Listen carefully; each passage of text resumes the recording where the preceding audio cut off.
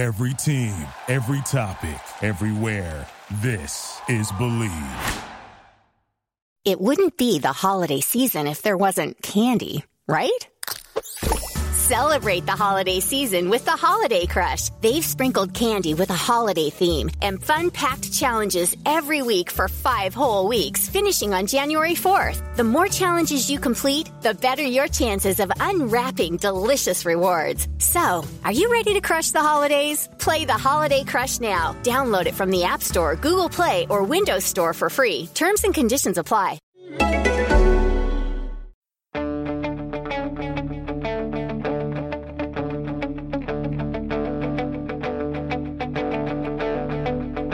Ich warte seit Wochen auf diesen Tag und tanz vor Freude über den Asphalt.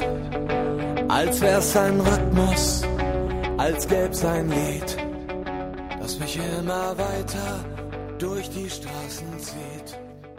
Komm dir entgegen. Hello and welcome to Gegenpressing, the German football podcast from the Football Grad Network. I'm your host Bryce Dunn, and as always, we'll go over the Bundesliga results from the weekend. This is match day 23.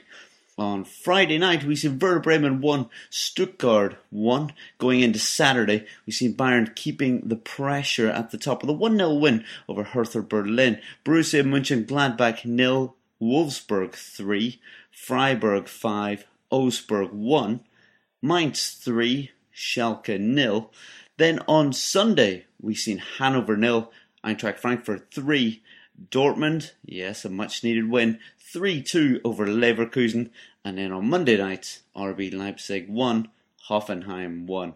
So match day 23 is done and dusted. Joining me on the podcast, as always, is Chris Williams. Chris, how are you today?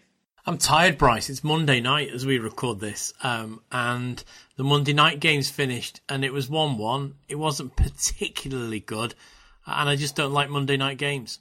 No, not many people associated with German football do like the Monday night games, do they? And us podcasting so late on a Monday, yeah, it's not really our favourite either. But joining us as well from Germany, his last night in Germany, is Manu Vetz. Manu, how are you?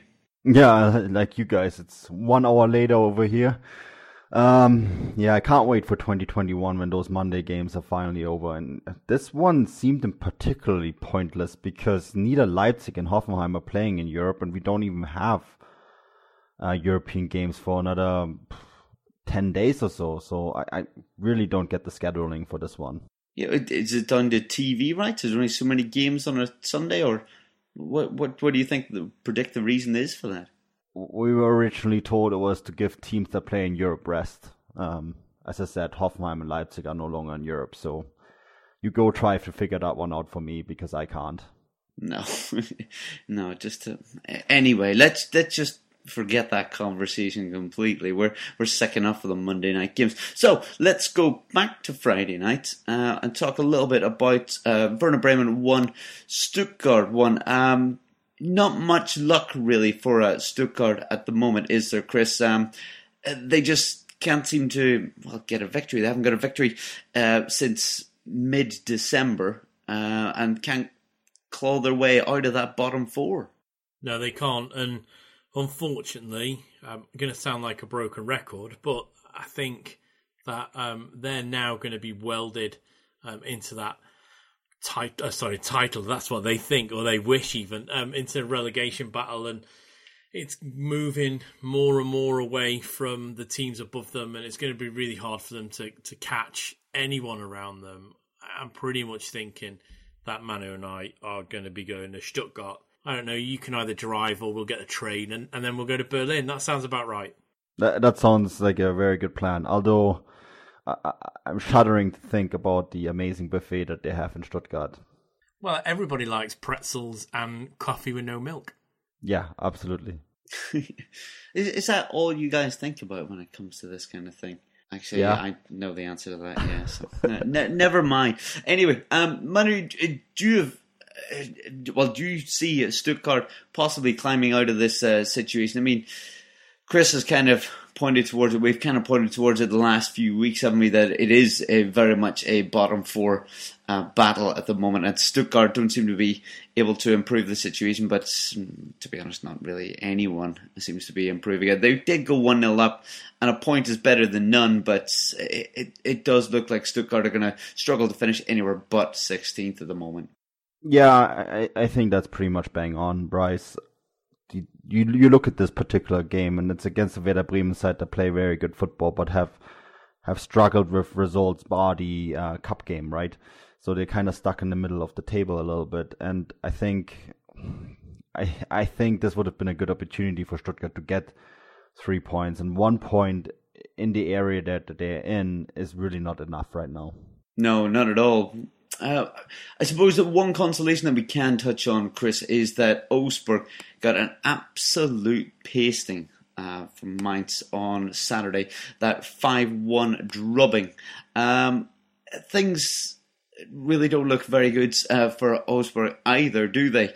Well, they've looked okay the last few weeks at times. They've played some very good football, but yeah, the wheels came off the bus, as Manu likes to say, this particular match day. And yeah, that 2 point gap, it could have been a lot better, couldn't it, for Augsburg? But I still think that they've probably done just about enough to make themselves safe. I haven't really seen anything of Stuttgart that would make me think they can pull themselves out, which is quite strange, because if you look at the side that they put out, I mean, there are some really good players in there. Pavard was in there. Zieler, I think, is a very good goalkeeper. Look at their midfield. They've got Zuber, Castro, Insua. So they got Mario Gomez on top. Esvine is also a good attacker. The people they've got on the bench, it's very strange why they're not doing any better. And I don't think we can throw all the problem at Marcus Weinziel's door either. It's just the sum of the parts should be greater than what they're doing, and it's not. It's a very strange one for me. Maybe they need to drop down a division again and sort themselves out, and I think top to bottom, and they've already started doing that. But maybe they need to do it on a level playing field, where at the moment, no matter who they change, they've changed the head coach. They've also now changed the sporting director. I think they need to do it in a league where they have themselves a fighting chance. And unfortunately for Stuttgart, it's not going to be in the top league. Yeah, they're almost a little bit like a mini Chelsea, Chris. They're uncoachable. I mean, they replace a coach every year. Even the year that they got promoted in Bundesliga 2, they changed the coach in that division as well. And then last year, they had a very talented coach in Hannes Wolf, who's currently guiding Hamburg, right? And they changed him as well, even though they weren't necessarily in relegation danger at the time. So it's almost like an uncoachable side. Yeah, I think the Hannes Wolf we looked back on that. I think we said on the podcast at the time, it was a very strange decision. And, I don't think it's going to haunt them, because would he have done any better? Probably not, because the way they've changed head coaches, it's a strange one. They're a very strange entity, Stuttgart, because they should be doing a lot better. If you even look at some of the players they've got on their bench, you would think, they should get into a starting 11 occasionally at other places. And I'd say the 11 they put out, I mean, even at Werder Bremen, you probably could have expected them to get more than they did. As you quite rightly said, you don't know what you're going to get with Bremen. You can either get a fantastic performance or a poor performance. But the Stuttgart one, they almost playing like a side that know they're down, but aren't at the very bottom, which I find strange. Last year, Hamburg were dreadful. And I think around about this time, that Hamburg were playing like they were relegated already. And maybe Stuttgart have got that mentality, but they're not. They're still in that area. I think I made the mistake in saying that Mainz beat Augsburg 5-1, but it was actually Freiburg. My apologies. But Manny, I mean, you'll probably have enjoyed this result more than most people. But I mean, it does look like if Stuttgart are going to stay in the Bundesliga, be there next year, it's going to be that battle with Augsburg. And I mean, Augsburg finished 12th last season, quite respectable. And they played some good football at times, but this year really does look like the wheels have completely come off. And they seem to be struggling to get out of this situation as well. Both teams, when one side slips up, the other one doesn't seem to be taking advantage. Yeah, that result is a bit of a strange one, Bryce, because I of course saw Augsburg last week, right, against Bayern, in a game that I thought they were playing very well, and they got very close to getting a result against Bayern, and to get hammered like that, the wheels literally came off in that one. 5-1. That's rough, and it's a result that is not quite explainable, because you basically go from an up where they play very well against Bayern to this performance, and I think it suggests that maybe not everything is well with head coach Manuel Baum either, and it really shows that there's almost like a little bit of a gap between the bottom 4 teams and everyone else in that league, right? I mean, you look at Freiburg now; they are pretty much out of that relegation battle. For Stuttgart is so lucky that despite them only having 16 points, Augsburg with just 18, they can still catch Augsburg. I mean, there is a chance that relegation playoff game will be in Augsburg rather than Stuttgart. Not that it will make a huge difference for me and Chris, because the two cities are only an hour apart, but it is still close because they both can't get themselves out of the situation. And I don't think it helps that. I mean, it wasn't that long ago. It was only the start of this month when they battered Mainz, who hadn't been playing particularly well themselves of late. But Finn Bonnerton scored that brilliant hat-trick, or he netted that hat-trick. And I thought, maybe they've turned a corner. And they went out the very next week and were pumped 4-0 by Werder Bremen. And you're thinking, oh no, actually, they look just as bad. And then the next match day after that, they just about get beat by Bayern Munich. In fact, they take the lead inside of 13 seconds. Manny, you quite rightly said you were there. It's just there's no consistency apart from a lack of consistency. Yeah, it seems to be quite surprising, doesn't it? The turn that they've had this season.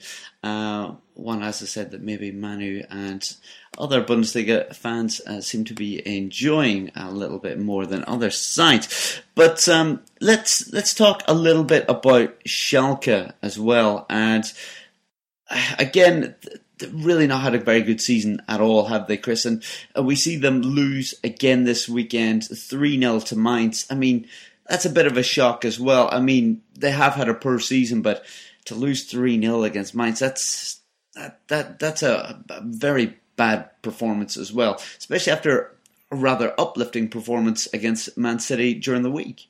Yeah, this game sort of took me by surprise, because the way that Schalke played against Manchester City in the Champions League, I thought they were very good. Okay, they scored 2 goals without having a shot on target because of the penalties, but they still took the lead against Manchester City, who are a fantastic side, and there's people all over the world raving about them. And City sort of fell apart a little bit, and Schalke were able to take them apart after City had fallen apart. And I think Manchester City saw the class at the end of it, but for them to go out this week and lose 3-0 and put in the type of performance they did, it's just very strange.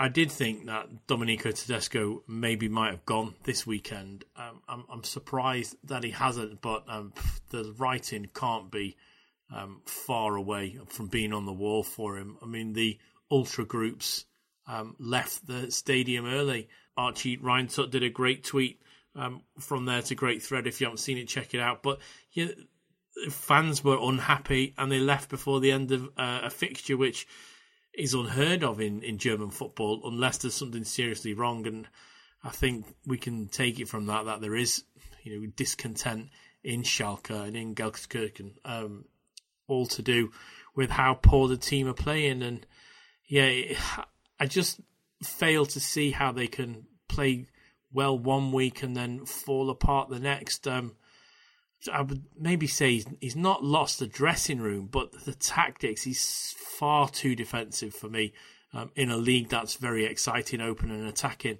He looks to play it safe, and I don't know, maybe you can do that in the second league with Auer, but I don't think you can do it with Schalke. I genuinely don't think he'll last much longer, Bryce. If he's there by the time that we're in Germany in early May for the last couple of match days, I'll be very, very surprised. He could be a spring casualty. Chris, it's actually kind of interesting that Schalke under Domenico Tedesco finished second last year. And last year was only the second time in the history that the Bundesliga was not the top scoring league in Europe, right? Yeah, and I think those two fit, because I think they finished last year second because the teams around them were having a particularly poor season. Dortmund, obviously, Leipzig had been pulled into European competition that they weren't 100% sure of. I think they took advantage of the teams around them being poor, and what they did do, Schalke, last season was win games 1-0 or 2-1, but it wasn't the best performance. I think if you download any of the podcasts that we've done last season, you'll hear us say Schalke are doing well, but they're not very exciting. Well, they're not this season. They're not doing very well at all, and they're still not very exciting. Yeah, I would almost say they did well, but they were bad. They were a bad team to watch. Yeah, they are.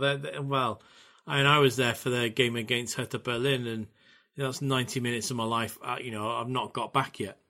Well, that's in talking how poor they have been. They've picked up 2 points in the last possible 18 points. Really not good enough. They haven't won since the first game, since play resumed after the winter break. Plenty of pressure on Tedesco. But, Manu, if we talk about Tedesco possibly leaving now or maybe leaving in the summer, the sporting director is another area that they are going to have to replace in the summer. Yeah, maybe even earlier. Christian Heidel, he announced that he would be stepping down at the end of the season. That piece of news broke during the game against Mainz.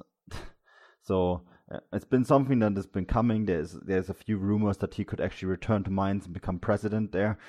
And it's telling that, there was a great scene where he walked into the stadium, the Opel Arena in Mainz, and almost sat down on the wrong bench. And people were saying, well, he's already quit his job at Schalke and getting ready to return to Mainz. We'll see if that's true. But I think it's interesting that he took the responsibility and stepped down, because he could have also just sat out his contract and gotten himself fired and taken the money that is owed to him, right? By him stepping down, that's no longer the case, and it means that Schalke can use the money that is owed to him to invest into the squad. And it is such a strange one to me, because Schalke they're a top 20 club in Europe. This is something that we have to remember financially and standing-wise. They're the third largest club by membership in Germany.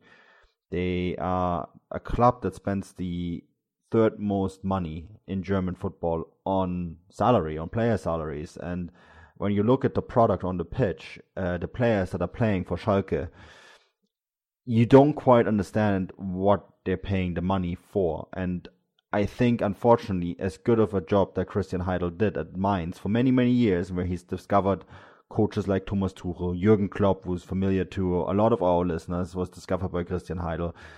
He just could not get that magic going at Schalke.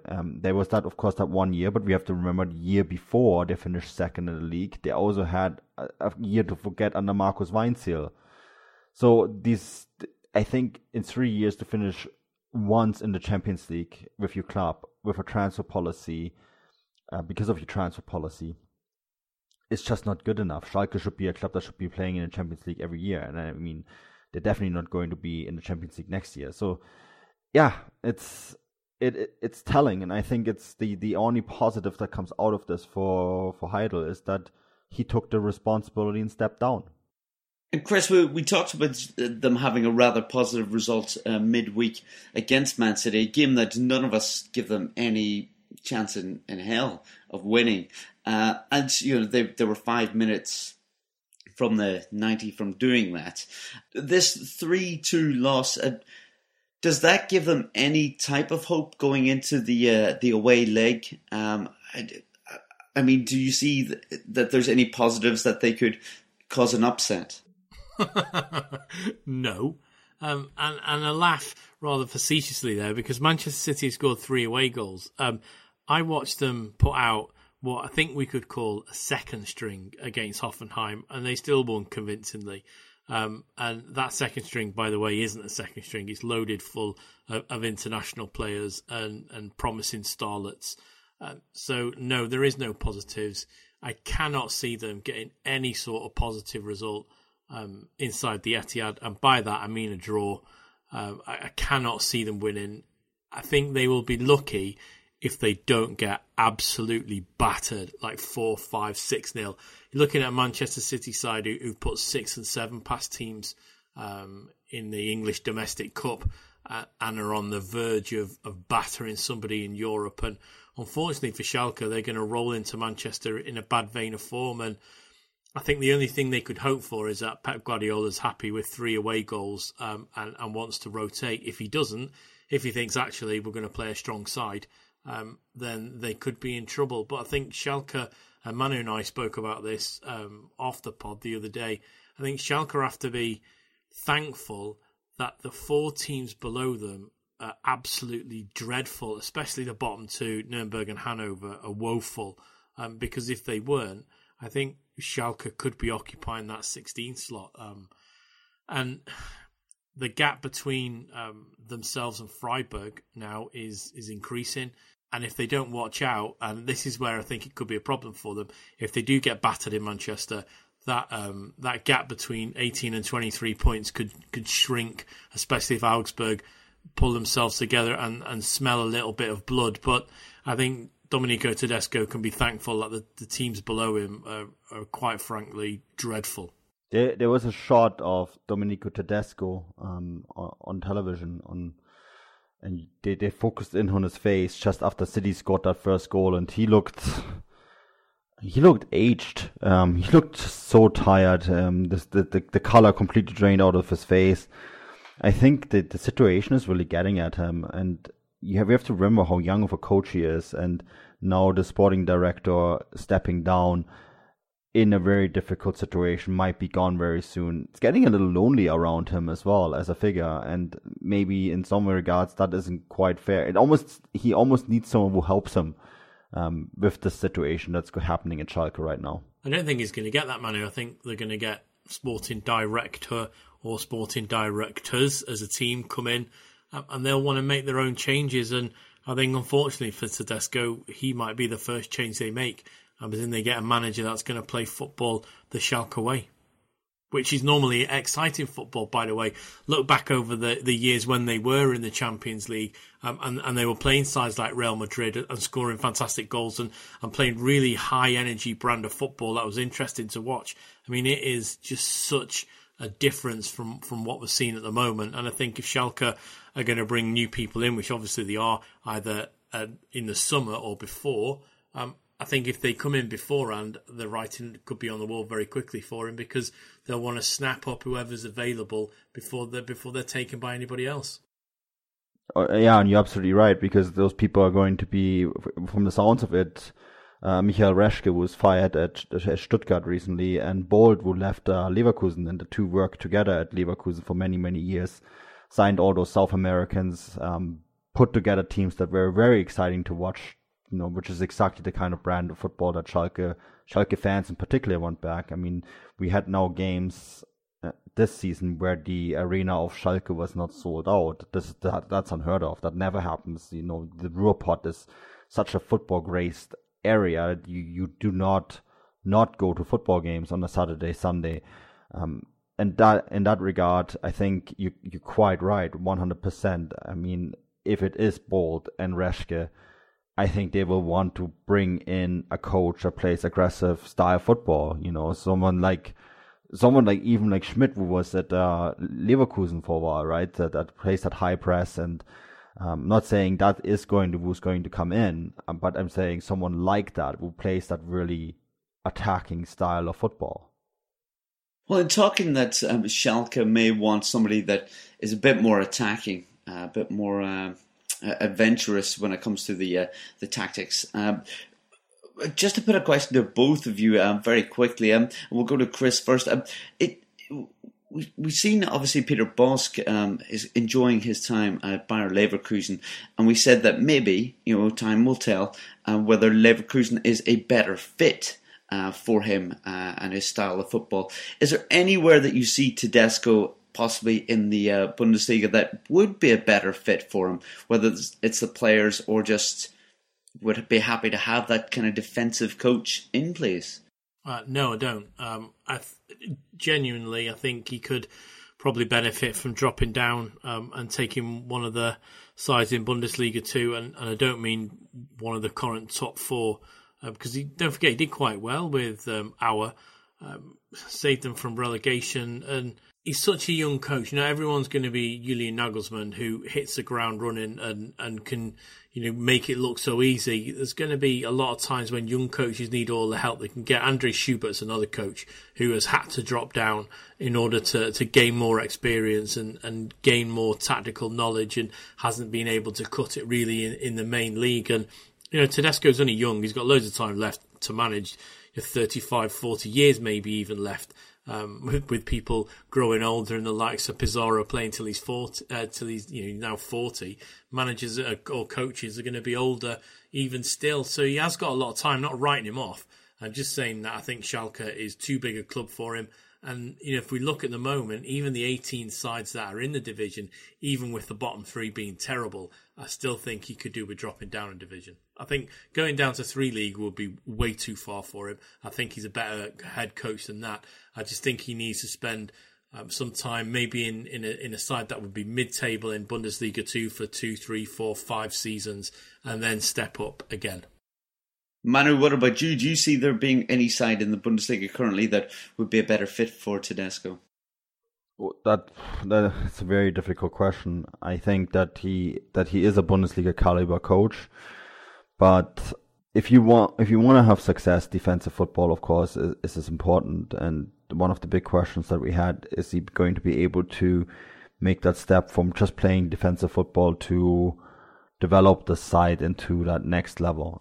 You don't finish second 1 year and then all of a sudden drop down to Bundesliga 2. But at the same time, maybe an ambitious Bundesliga 2 side, a team that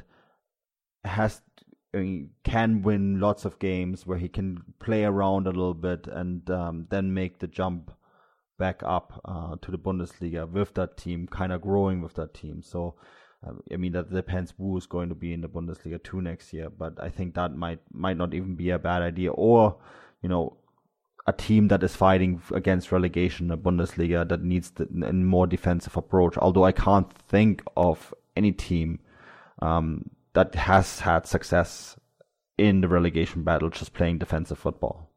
No, it is a difficult one, isn't it? You then need some type of proven goal scorer up there to get the goals, even if you are keeping it tight at the back.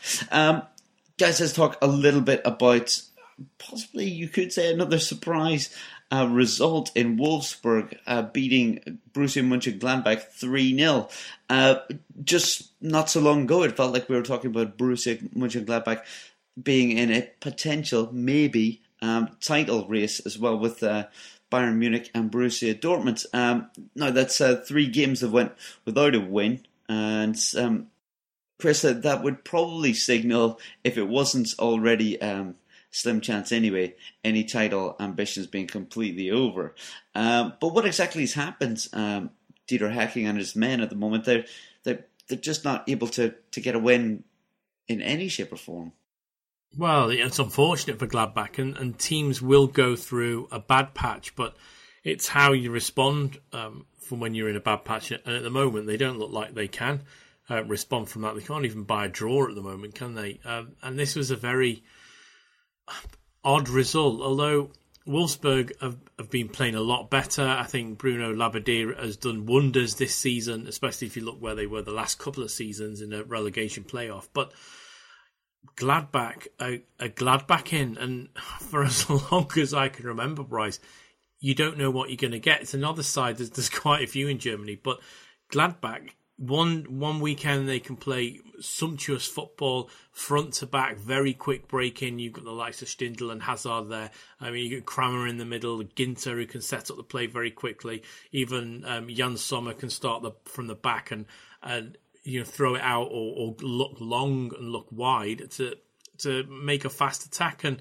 it's just all gone a little bit pear-shaped for them. Let's not forget, they're still in good position really to keep hold of that Champions League place, although they're going to have to start improving their results if they want to keep that, because now Wolfsburg are in fifth and are looking like they could make that, if not fourth slot, maybe even creep up a little bit to third. But it's going to be difficult for Gladbach, and I don't really know what to say to make it better, because they might go out next week and win 3-0. You just don't know. You do not know what you're going to get with Gladbach, which I think is why I like watching them, because it's a surprise. It's like, when you... I don't know if you ever did Harvest Festival years ago and used to hand tins out and some of the labels came off and you didn't know what you're going to get. Was it soup or was it sweet corn? It's like a surprise for dinner, and that's what watching Gladbach is. It's a surprise each time. I can't get over the can comparison, but I know exactly what you mean. Yeah, Manu, I suppose with Gladbach being inconsistent, RB Leipzig are obviously catching them, especially after getting another point in the Monday night game. But before we even speak about that, let's speak about Wolfsburg. As Chris mentioned, the hell of a difference in that side compared to previous years. And 3 wins out of the last 4, unbeaten in their last 4. They are climbing the table. Things are looking very positive. Yeah, you're talking about Leipzig potentially catching Gladbach. They did get a point. Before, we don't want to give away too much, but Wolfsburg are catching Gladbach. That's one thing that I think that Gladbach has to worry about at this stage, is to just hang on to that top 4 spot, because it's only 5 points at the moment, and that's not a lot. So Wolfsburg, believe it or not, they could be one of those sides that could be, in the end of the day, in a Champions League spot. And I think the bottom line is this is probably a spot where they should have been, given the amount of money that they have been spending in all those years under Klaus Allofs. And all of a sudden, after 2 years in the relegation playoffs, they find themselves on the verge of the Champions League, and that's a remarkable turnaround in itself. And I think a lot of this is due, and I think we saw some of this already towards the end of last season, is Bruno Labbadia, who, for some odd reason, I think he's a coach he's a very good coach. He's one of the better coaches in this league, but has been a bit unlucky picking teams where he wasn't regarded very well. I mean, he was the last coach to not be in relegation trouble of Hamburg. The same true of Stuttgart. But both times the ambitions of the clubs didn't meet expectations or didn't meet reality, and he was the first victim in both cases. And so I think in Wolfsburg there's very little danger of that, because with Jörg Schmatke, he has an excellent sporting director. And it looks like he's really steadied the ship. Now, of course, his contract is up soon, and there has been rumors being linked to Schalke. So I think Wolfsburg would do very well at this stage to make sure to keep Bruno Labbadia, because I remember going with Chris to that relegation game against Holstein Kiel, and Wolfsburg were miles ahead, and they actually played very good football in that game. And I think you could really tell already at this stage this was Bruno Labbadia's doing, because, as I said earlier with Tedesco, Bruno Labbadia didn't approach a relegation battle by playing defensive football. He actually tries to play good football, and his side is doing that this year. Yeah, fantastic job being done there at Wolfsburg. Gladbach, who we mentioned being off form and being beaten by Wolfsburg, will face Bayern Munich next, so that'll be a tricky one. Funny enough, Wolfsburg play them the game after. But speaking of Bayern Munich, Manu, it's been a very good week for Bayern, hasn't it? Yeah, it has been an excellent week. I mean, Chris can talk about the game in Liverpool. I thought that, first of all, Bayern in particular, I think destroyed any expectations that anyone around this planet, I mean, this was probably the most anticipated game on this planet, had about it, because we all expected, everyone expected 6, 7, 8 goals spread over the two teams, and yeah, we got 0. And I thought that was quite interesting, because that was this first clean sheet in 2019, and they did exactly the same against Hertha. I thought that defensively they were very, very solid against a very good Hertha Berlin side. This Hertha Berlin side played well even when they were a man down, and it's almost funny how things sometimes happen in football, because remember Javi Martinez, he was the player that everyone thought is going to leave the club, and all of a sudden Leon Goretzka has an injury and Niko Kovac is forced to play Javi Martinez, and he pulls out 180 minutes that could define this entire club's season, and he's off the trading block. He's off the transfer list. He now they're talking about that he's exactly the kind of player that they need, that the player that will make the difference for them going forward for the rest of the season. And if the season is a success, it might come down to the fact that Leon Goretzka got hurt the day off the Liverpool game and forced Kovac to put in Javi Martinez in that central midfield role, and voila, they had stability. That I think is probably a story that only football can tell in some ways, because where else do you have that, right? Where someone just gets hurt the day of the most important event in their life, and it changes everything for the club, for the people, everything. Yeah, it does seem to happen every so often, doesn't it? More than you would expect. But Chris, we'll go to you. Obviously, you were at this game, watching it very closely. As Manu said, nobody had predicted it finishing 0-0. A good result for Bayern in the end, wasn't it? To shut out Liverpool at home. Yeah, it was. It was a very good result. And defensively, I thought they played the best I've seen them play all season. And maybe it was a little bit more of the old style of Kovac that we saw. He's obviously drilled his players on the training pitch to play a defensive type of way. I think for them to limit this Liverpool side to 3 shots on target, I think was a remarkable achievement.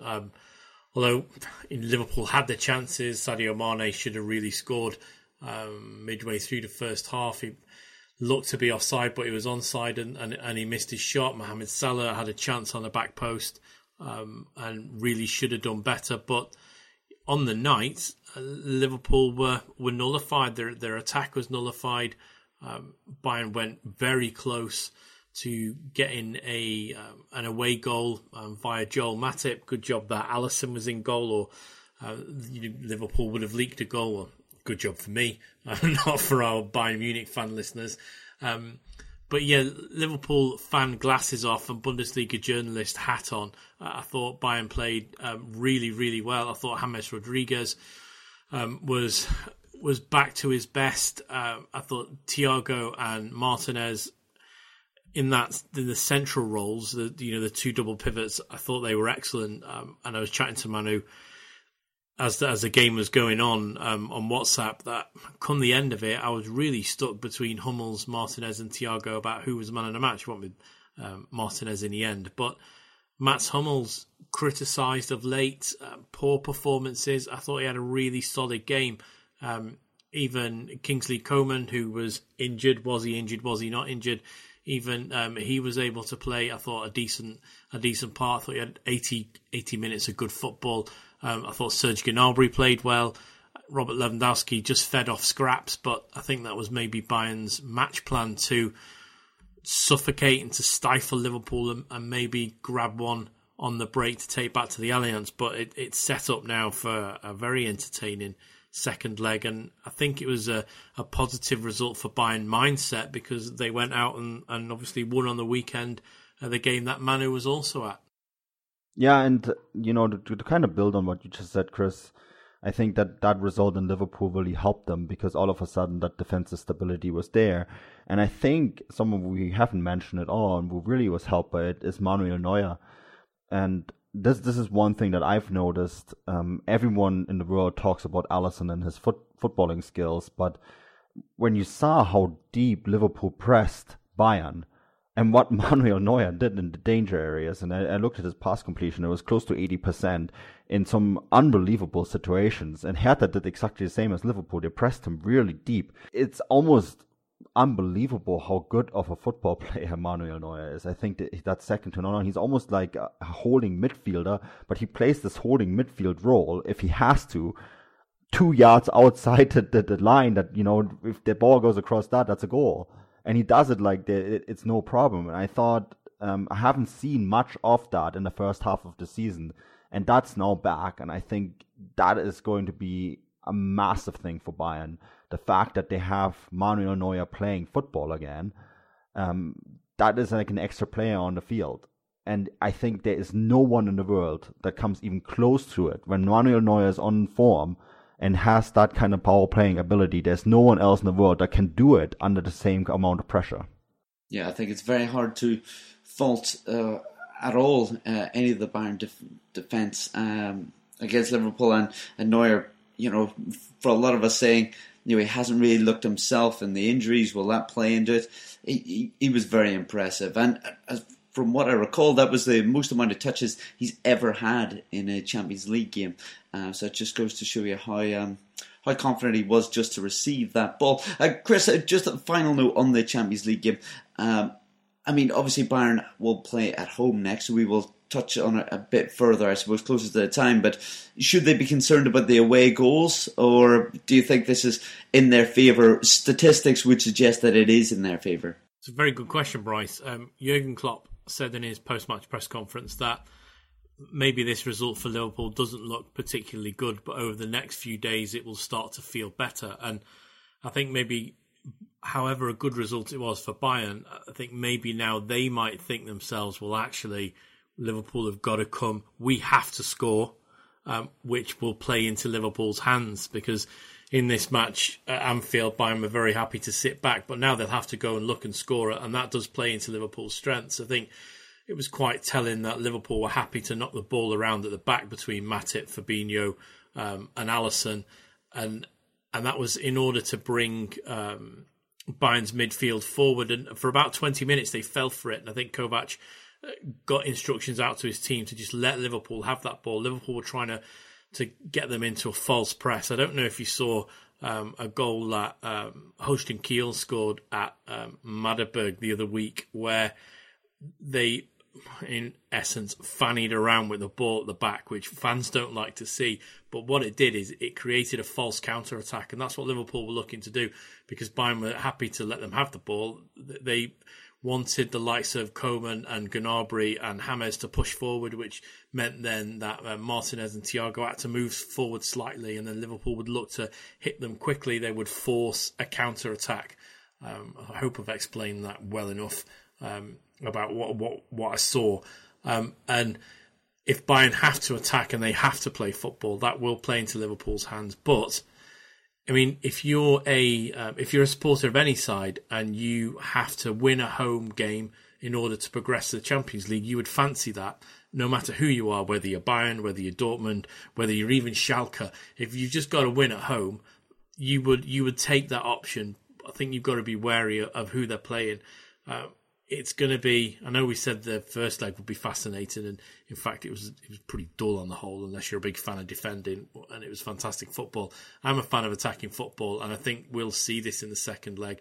Don't ask me which way I think it's going to go, because it's going to be who's down to playing the best on that night, and it's going to be 90 enjoyable minutes for a neutral, which I'm certainly not, and a vast majority of our listeners who are Bayern fans won't be neutral. So I think we're going to have a roller coaster night.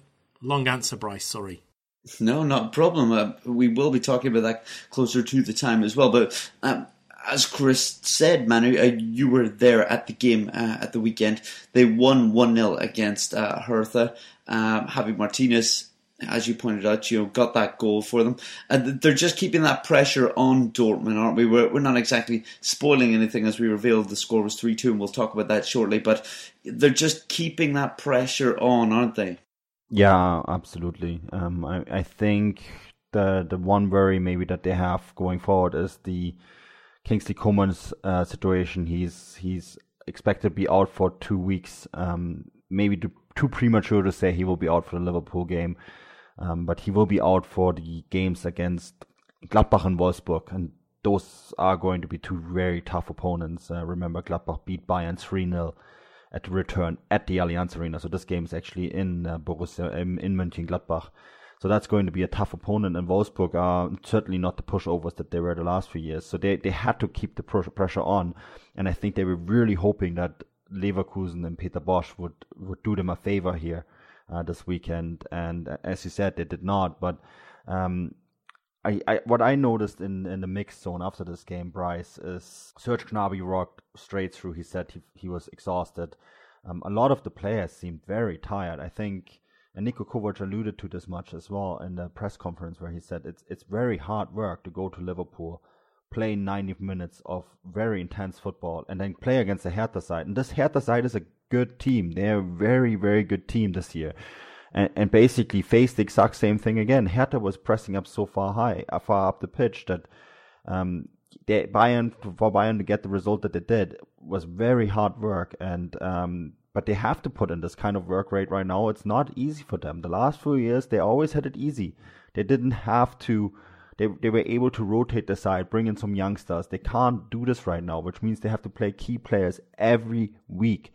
And I think that is something quite new to them. And you can tell at the club, they're quite happy. They're getting the results now, but every game seems hard work for them. And that is very, very different. A very, very different experience for them as well. And I think an experience that they're still getting used to. Yeah, absolutely. Some difficult victories for them. Victories, even if that means going away to Liverpool and getting a draw in that sense. But Manu, you also mentioned that Bayern have been talking transfers once again. What exactly is going on there? Yeah, Uli Hoeneß was a guest at the very popular Sunday morning television show called Doppelpass, and he spoke quite openly about a bunch of things, including a statement, and I mean this is now all over the news, that Bayern have already signed a bunch of players, and that the rest of the league is going to make big eyes when they see who they've already landed. The speculations are now going crazy, of course. I mean, one of the names that he also dropped the fact that Lucas Hernandez, because they asked about a wingback, and he said, well, Lucas Hernandez and Pavard can play there. So I guess we know about Pavard already, but I guess that's another name that's kind of dropped there. And then, of course, people are speculating, is there going to be another striker coming in, a midfielder, etc. 5 to 6 players overall. A lot of money spent. I think it's going to be quite interesting to see who Bayern in the end signed. I think one player that we kind of have to take off the list a little bit is Callum Hudson-Odoi, because of the whole situation that Chelsea find themselves in. Among others, there's the whole transfer ban, but then there's everything else. I think if you don't know what I'm alluding to, you haven't been on Twitter or Facebook or in the news in general. But that is one that they maybe can chalk off as maybe not getting. But yeah, I think it's going to be quite interesting to see who these names are, the players that Hoeneß has alluded to. Yeah, we'll just have to see who comes in for Bayern, but very much changing times for them in the next few months with that ageing squad. Chris, let's go into the Sunday games. A very strong victory for Eintracht Frankfurt, 3-0 away from home to Hanover. Eintracht hadn't been able to buy a win in the last few weeks in league, and now they're back to winning ways at long last. A great victory for them. Yes, it was, and 3 key players scoring their goals, obviously Rebic, Jovic and Kostic. 3, I think, are fabulous players, and Frankfurt are littered with fabulous players at the moment, and I'm glad that they won, Bryce, because concerned's probably the wrong word, but I was getting maybe a little bit touch and go about how are they going to get on this season? Can they improve on the position they're in at the moment? I think with Wolfsburg doing so well, it's going to be difficult for them, but they're still within touching distance of Leipzig in that 4th place.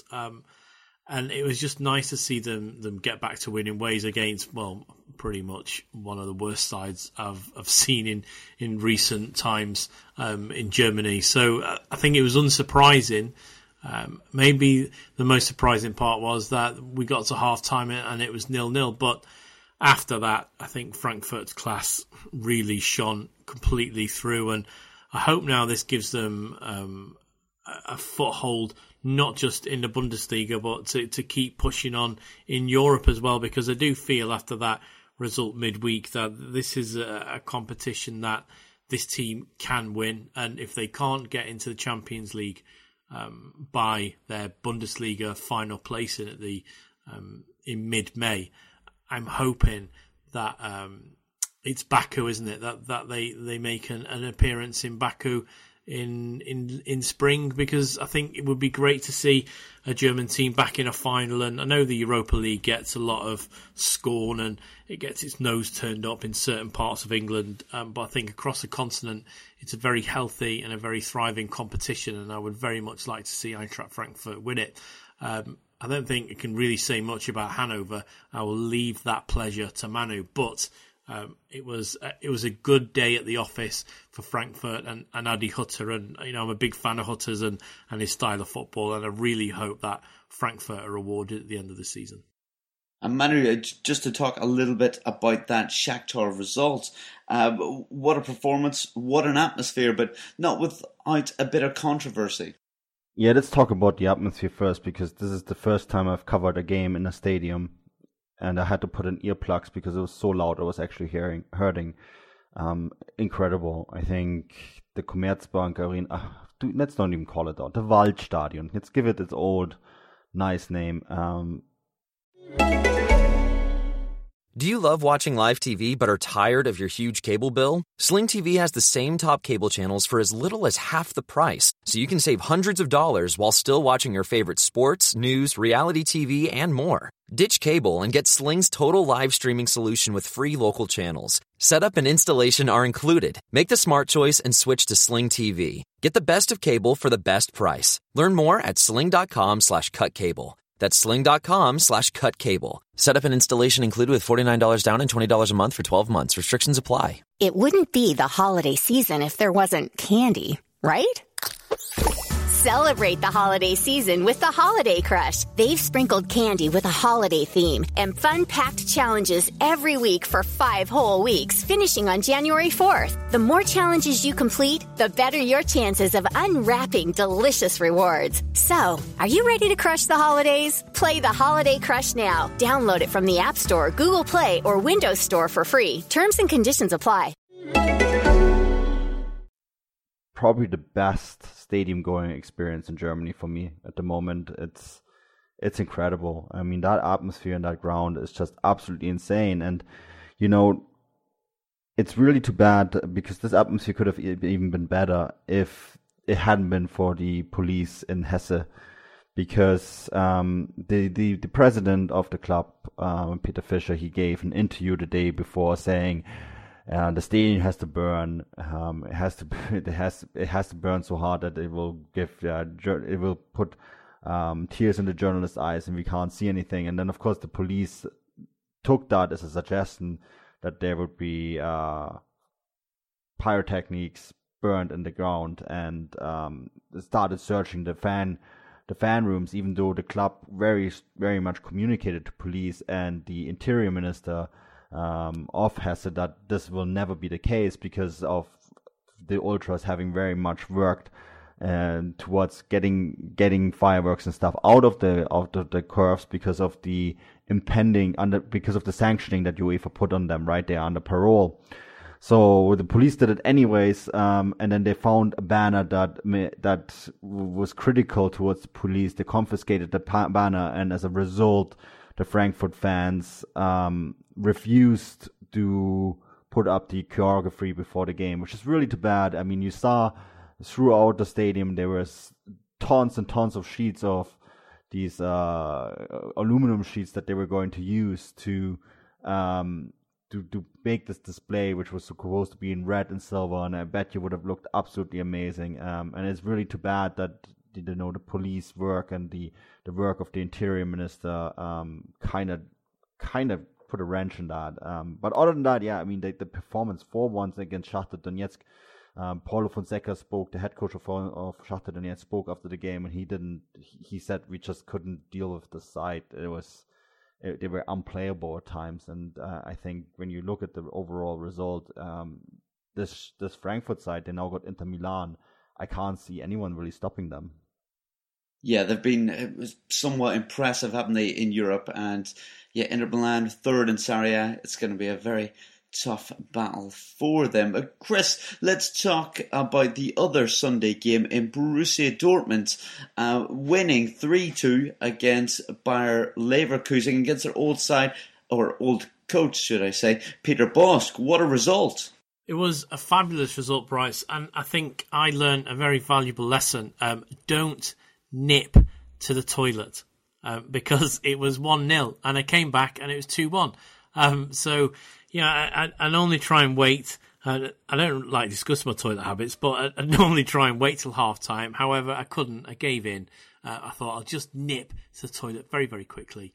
Came back and I'd missed 2 goals, but it was a thrilling match, and one that could have gone either way in the end. I think Dortmund just about survived a late assault by Leverkusen, but what a difference this side is under Peter Bosz. It's so attractive to watch, and okay, maybe not the best at the back, but I think that's just Peter Bosz's style. He doesn't care, because if you score 1, we'll score 2. It didn't work out this way on Sunday, but that's his style of play he wants to play, and they're just such an attractive side to watch. I think if we're going to say how good they are, if you've got Schalke on one side, who are just awful to watch, you've got Bayer Leverkusen on completely the other end of the scale. I would go so far as saying that at the moment they are the most exciting side to watch play football in Germany, because just the attacking talent they have. They've got a plethora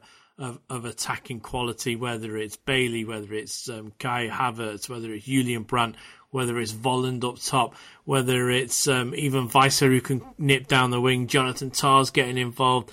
Sven Bender had just, if you look at his average position, it's so high up the pitch for what a centre-back should be. It's just a joy to watch. I said before, I'm not a fan of defensive football for the Bayern and Liverpool game. I am a fan of attacking football, and I'm a very big fan of watching Bayer Leverkusen play at the moment.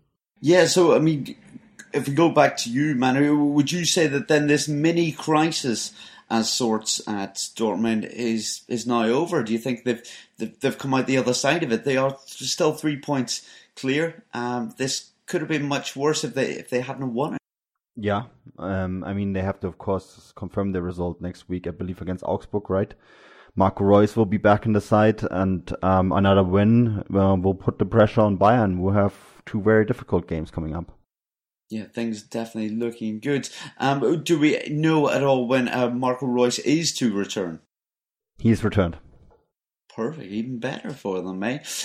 Well, crisis averted, I suppose, until the next few weeks. But let's talk a little bit about this hateful Monday night game. We've seen Rangnick versus Nagelsmann.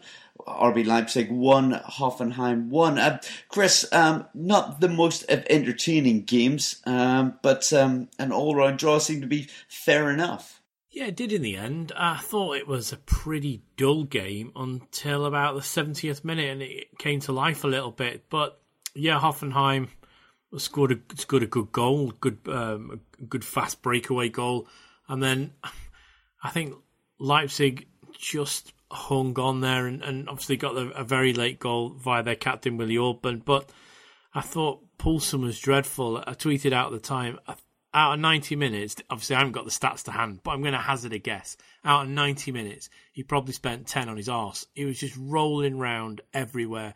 If anyone went near him or breathed on him, he wanted a foul. I thought he was terrible. I thought had he kept his wherewithal about him, he could have helped his team a lot better. Kuna a little disappointing. Sabitzer had an off day. Leipzig look a little bit iffy, but they've ground out a result at home. It was obviously the Nagelsmann derby, wasn't it? The team he's at now versus the team he's going to. So maybe a draw was a fair reflection. But Hoffenheim, once again, can't see a game out until the end. Leaky at the back. But yeah, it was pretty much one to forget apart from the final few moments. Manu, have you got anything of interest to note or to say about this Monday night game? You didn't seem entirely happy about just the game in general. No, Monday night games, not for me. But Joelinton apparently is joining Newcastle for 55 million euros. Yeah, Chris, I mean, you know English football well, but I'm going to say that Newcastle haven't got the money to spend on that, do they? 55 million euros. I'd like to know where they get it from. Sports Direct run 0-hour contracts, and even House of Fraser pay their staff poorly. He's got no money, has he, Mike Ashley? He's famous for it, as in he doesn't like spending money. Okay, they've got a little bit with a striker that came in from the MLS, but I mean, Joelinton's a decent player. I would suggest he could go somewhere better than Newcastle. I just can't see Mike Ashley spending 55 million euros on one player.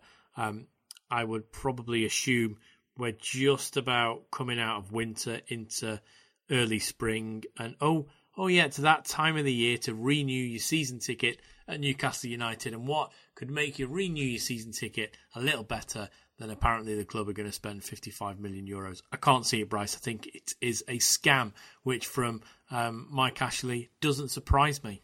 I couldn't agree anymore, Chris. I don't see them having the money, and season tickets, yeah, that all seems a little bit too coincidental in the timing, doesn't it? But guys, that more or less does. We've covered all the games, but we've got obviously this fairly new section. It's a few weeks old now. Team of the week.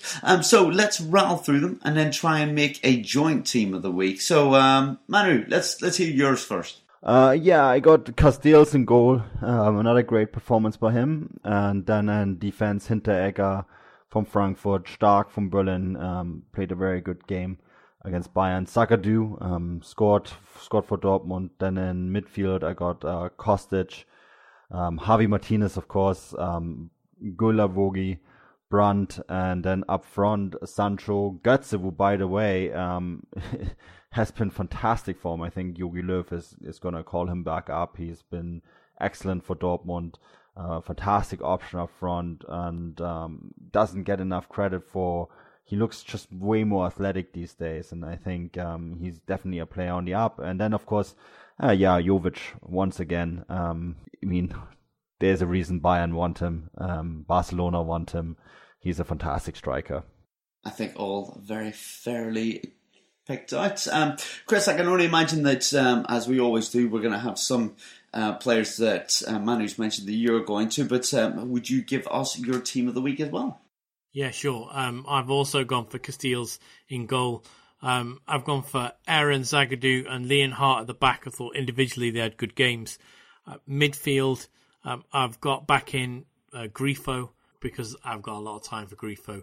And I think my midfield's pretty similar to Manu's. I've got Javi Martinez, Gulavogui is in there, and then up front I've got Harbour in there as well. I thought he had a brilliant game, brilliant weekend for him. Up front, I've been a little bit cheeky.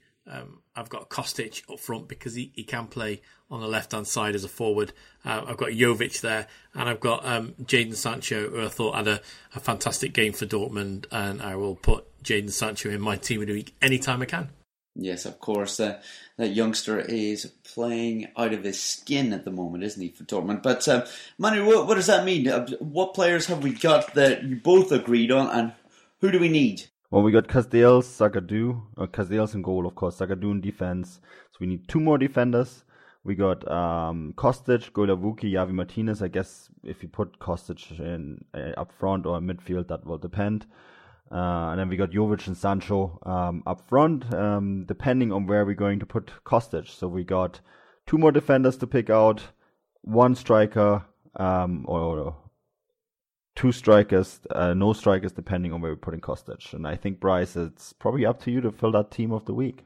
Okay, so let's have a go at this. I'm going to go defense-wise, Martin Hinteregger. I think he's played out of his skin the last few weeks. Another great performance this week. Nicholas Stark is going to be the next defender that I'm going to go for. Yes, he was on the losing end against Bayern, but a very good bunch of battles from him. Very positive game. Midfield, I'm a big fan of Grifo as well. I think Chris is right. I mean, he did get a goal and an assist. I thought he played very brightly for Freiburg. I was then going to say Kostic. So what exactly does that mean? Are we putting Kostic in midfield or up front? Yeah, I think for Frankfurt he plays more midfield out left, but Chris is quite right. He can also play as a winger in a 4-3-3. So it really depends what slot we want to fill up front. We either going to miss one midfielder or one striker. I think the way it looks at the minute is quite all right. Probably just needs one extra striker, and that gives us a 3-4-3. Yeah. Well, I suppose let's go for Mario Götze as well. I think he's played very well the last few weeks, as Manu mentioned, and rightfully so should be included in that German setup.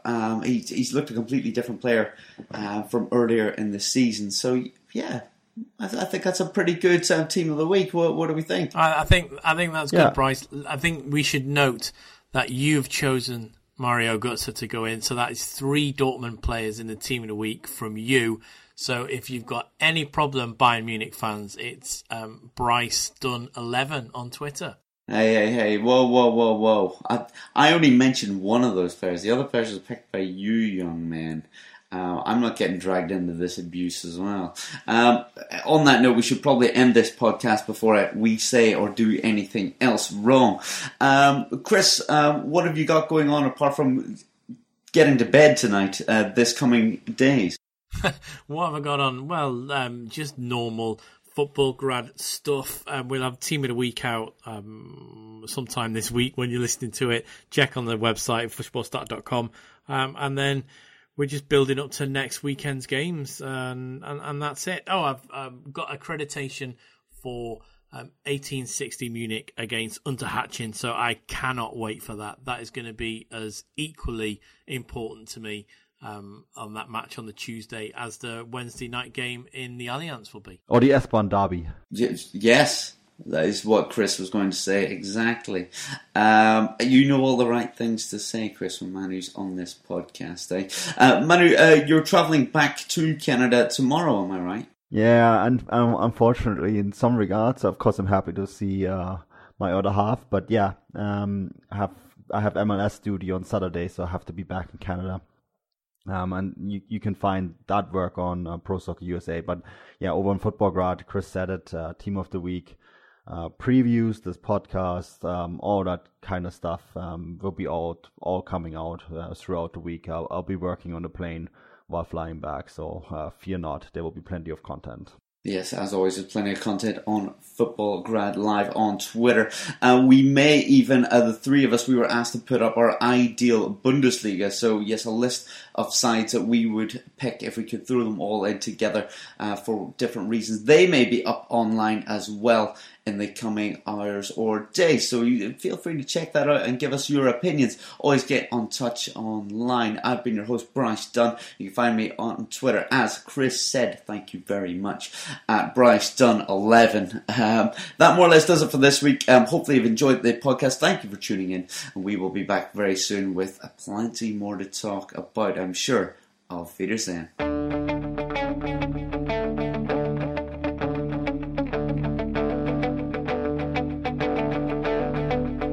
Ich warte seit Wochen auf diesen Tag und tanz vor Freude über den Asphalt.